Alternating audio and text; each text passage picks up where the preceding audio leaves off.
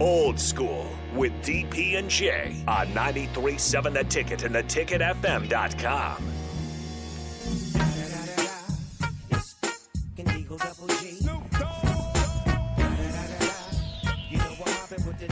We are back, Old School, live at Tanner's 30th Yankee Hill. We have a special guest. Usually people think it's Jake, but it's actually we have a special guest. Joba Chamberlain was just passing through. We got him in here, so we're going to talk to him a little bit about his Yankees, who clinched last night. It's starting to get to the fun time, I think, in baseball, where you start to separate the champions from the chumps. And so we want to welcome Joba Chamberlain in to Old School. So how you been, Joba? Just another day, and it's a fun day to be here and listening to you guys. It's fun to have you guys in here and hear your perspective, just as you're sitting here grabbing some food, and your guys' in-depth perspective is so different because you get one in Sean Callahan, then you get you and yourself in understanding the game, and it's the back and forth that people that they understand, but then to see it from both sides and how we can agree to disagree on certain things. Sure, right. And that's okay. Right. And in the understanding of what it is when it comes to show up and doing all your stuff, it's like you can get two dynamics. And I think that's what makes it great, just because it's like when you see one side of it and they're like, oh, we know you, obviously we know him. But then you get two forms of intellectual conversation where it's like, hey, we can agree to disagree. Right. And there's so many times now where people get in conversations, and then they're argue, done. And they're done. Yeah. It's like one shuts off, and it's like, we're not going to have this. Right. And that's okay to have it, right. Especially in sports. We all don't have the right answer, but we can sure. give our experience. You know what's really cool? I wanted to ask you, it just popped in my mind, because I always talk about the locker room. That's the thing that I miss, right, the locker room. Talk about what it's like to be in you guys call it a clubhouse, right, in the clubhouse for 162 games. How when you start from spring training, then you kind of get to the lulls of the middle of the season, and then when you try to make that push to playoffs, just talk about the dynamics of it's like a kind of like a mini life, for pretty much a whole year. Everybody thinks that you just show up and play baseball, but it's a whole year of your life. Just talk about the dynamics of a clubhouse. I think it's exactly what you said is when everybody asks, what's the thing you miss the most? And it's not being gone for 9-10 months a year. It's the locker room. It's right. The clubhouse. It's, hey, when you land into a city, hey, we're dropping luggage off and we're going to dinner. It's playing cards on the plane. It's getting to know our players and their kids. And like you said, it's you spend more time with them than you do your own family. Right, yeah. And it's if people don't understand the dynamics of a team because all they see is Wednesday night or whatever, and seeing you go out there. One thing I always want to ask people, what's it like coming out of the bullpen versus starting? Because I look at it when I first started playing, I was coming out of the bullpen. I kind of got in because somebody got hurt, and so I was kind of out of the bullpen. Versus when you're out there for 16 bangers, they know who Jay Foreman is. So talk about the difference of starting and versus coming out of the bullpen. I think it's a mentality thing, and I listened to you guys earlier in the aspect of when you have the mentality of certain aspects. It's so different from being in the bullpen because you have that effect that you can help every day, and then that part plays two sides of your brain. You're like, okay, well, you know what? Short-term memory. If I give up one here, I get a chance tomorrow. As a starter, it's you have to grind for 4 days. And your easiest day is the day you pitch. Right. But then you have to sit on 4 days if you go lay an egg. Yeah. And so I think there's just two dynamics in what you guys were talking about. Do you build toughness or do you build and exactly what you said, though, is it's in you. How do we get it out of you? Right. And I think there's people built for different things. Right, yeah. And people succeed at different aspects. We have to put them in the right situation. Right. And, when you were coming up, who are some of the guys that had an influence on you to kind of, hey, this is how we do things. This is how, whether you emulated somebody. Because one of the best things my agent ever told me was find somebody successful and try to do exactly what he does and just do it your own way. Just do it that way. So is there anybody that you either emulated or kind of took you under their wing and say, okay, man, this is how it is when you get to the majors? I think there was two people. Roger Clemens was the first and foremost. He came back in 2007, my first year, and there was two things that he always said. He goes, first of all, get the umpire booklet every spring training so you know their name so you can get a strike. Because when you start arguing with them and you say, hey, but now if you call them by their first name, they feel like it's a relationship, right. and you're not attacking them. Sure. And you know that in the same time. In the game, it's like when you have a personal feel to it, yeah, they don't feel like you're attacking them yeah. so much. And that's with coaches, that's with players, that's with anything. And I think probably the most of just being the realist and understanding who you are and just believing in, like, I am successful because is CC Sabathia. Right. Is hands down literally one of the best teammates, one of the best dudes, and he has literally done everything. And it's like he came over in 2009. What he did in 2008 as a free agent, knowing what he had on the line, then going and getting traded from Cleveland to Milwaukee and doing what he did there on 3 days rest when his agent was telling him, don't do it because you're going to cost yourself. Right.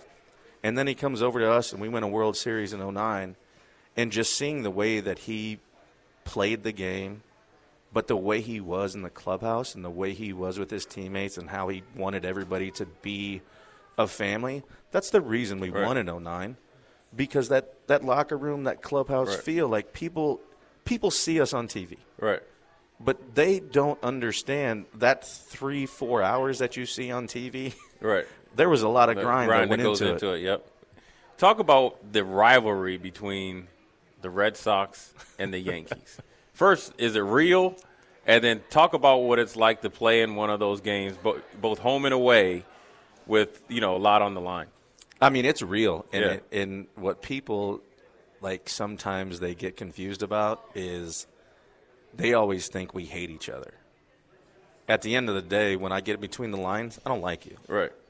But at the end of the day, I respect you. Yep.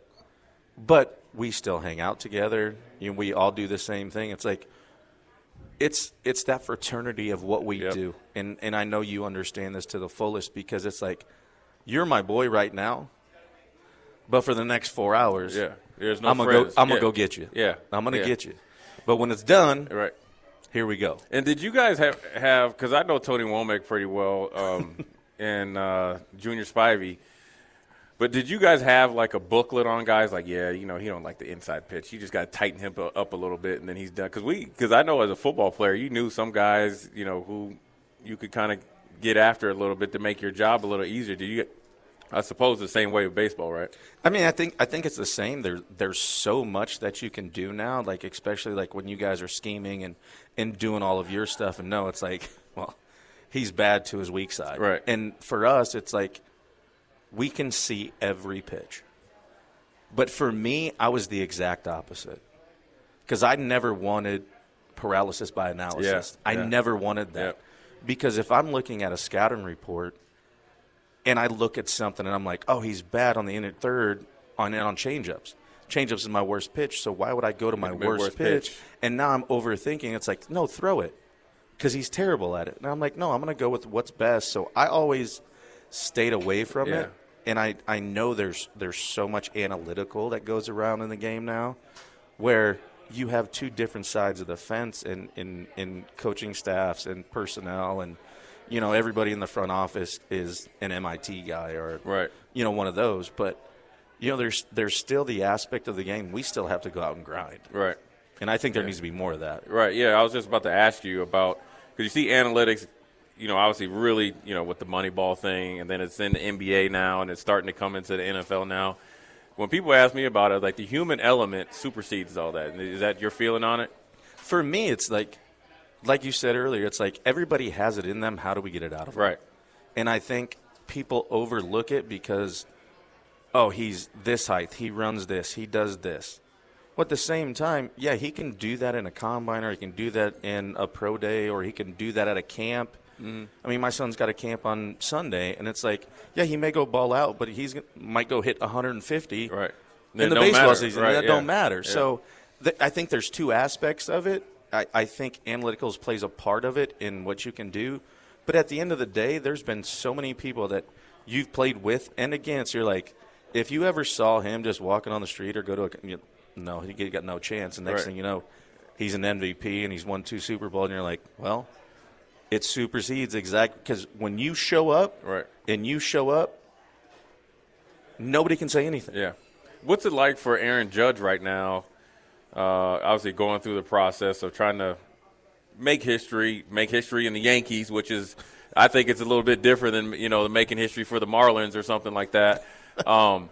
What's it like for Aaron Judge to go through that process in New York for the Yankees with this, the storied history of the Yankee, obviously, franchise? I think it's something that he's embraced because of what he's done. Obviously, he bet on himself turning down the contract, which I 100% agree with.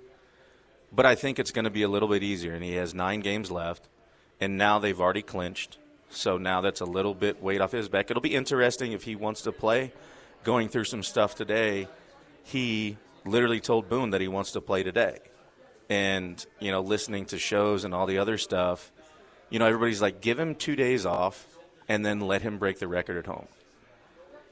I agree and disagree in that aspect because when you do something with the Yankees, it's storied. It's history anyway. It's different. I mean, it's the reason why I'm still talked about to this day. I got to the big leagues with the Yankees faster than anybody ever has in the organization. Right.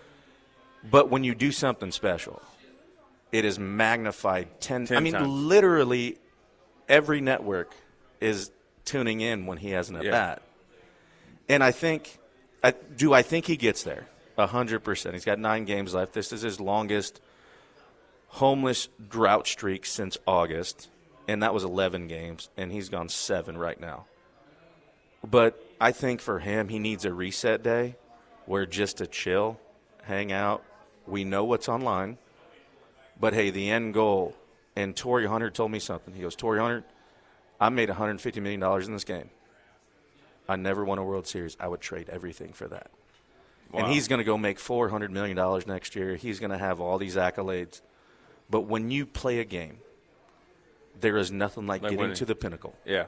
I always tell people that I wish for these Nebraska players to win one big game where either you beat a like opponent or opponent you're not supposed to. That euphoria in a locker room or a clubhouse is something different. I was able to win 3 national championships, but for them just to win a big game will change how they approach everything else. And talk a little bit, we got 1 more minute, talk about the difference of before you won the World Series and then after, in how either change your mindset or how you approach it day to day, because it's different being the hunter versus the hunted. I don't think it's that. I think it's exactly what you said. As soon as you get that feeling, right, you understand what it is. Yeah. And I think at this point they are trying to understand how to win and not to lose. Right. Not how to win and not lose. Right. And once you get that win and once you feel like you are there, there's always that moment that we have in our careers or we'll have where it's like, you know what, I got here, now I'm here. Right.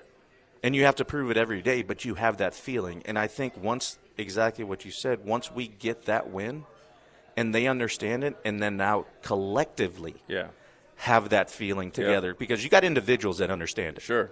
But collectively, when you have that, that changes the course of a whole season. That changes the course of everything. And now, instead of getting that feeling, I feel like we're going to lose. And it's like, no, we know how to win. Right. Now we're not afraid to lose. Exactly. And that's a distinct. You can't put anything like tangible on it.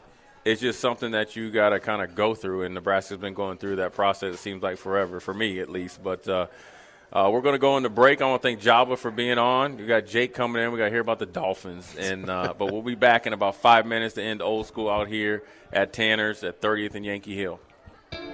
You're listening to Old School with DP and J. Download the mobile app and listen wherever you are on 93.7 The Ticket and theticketfm.com.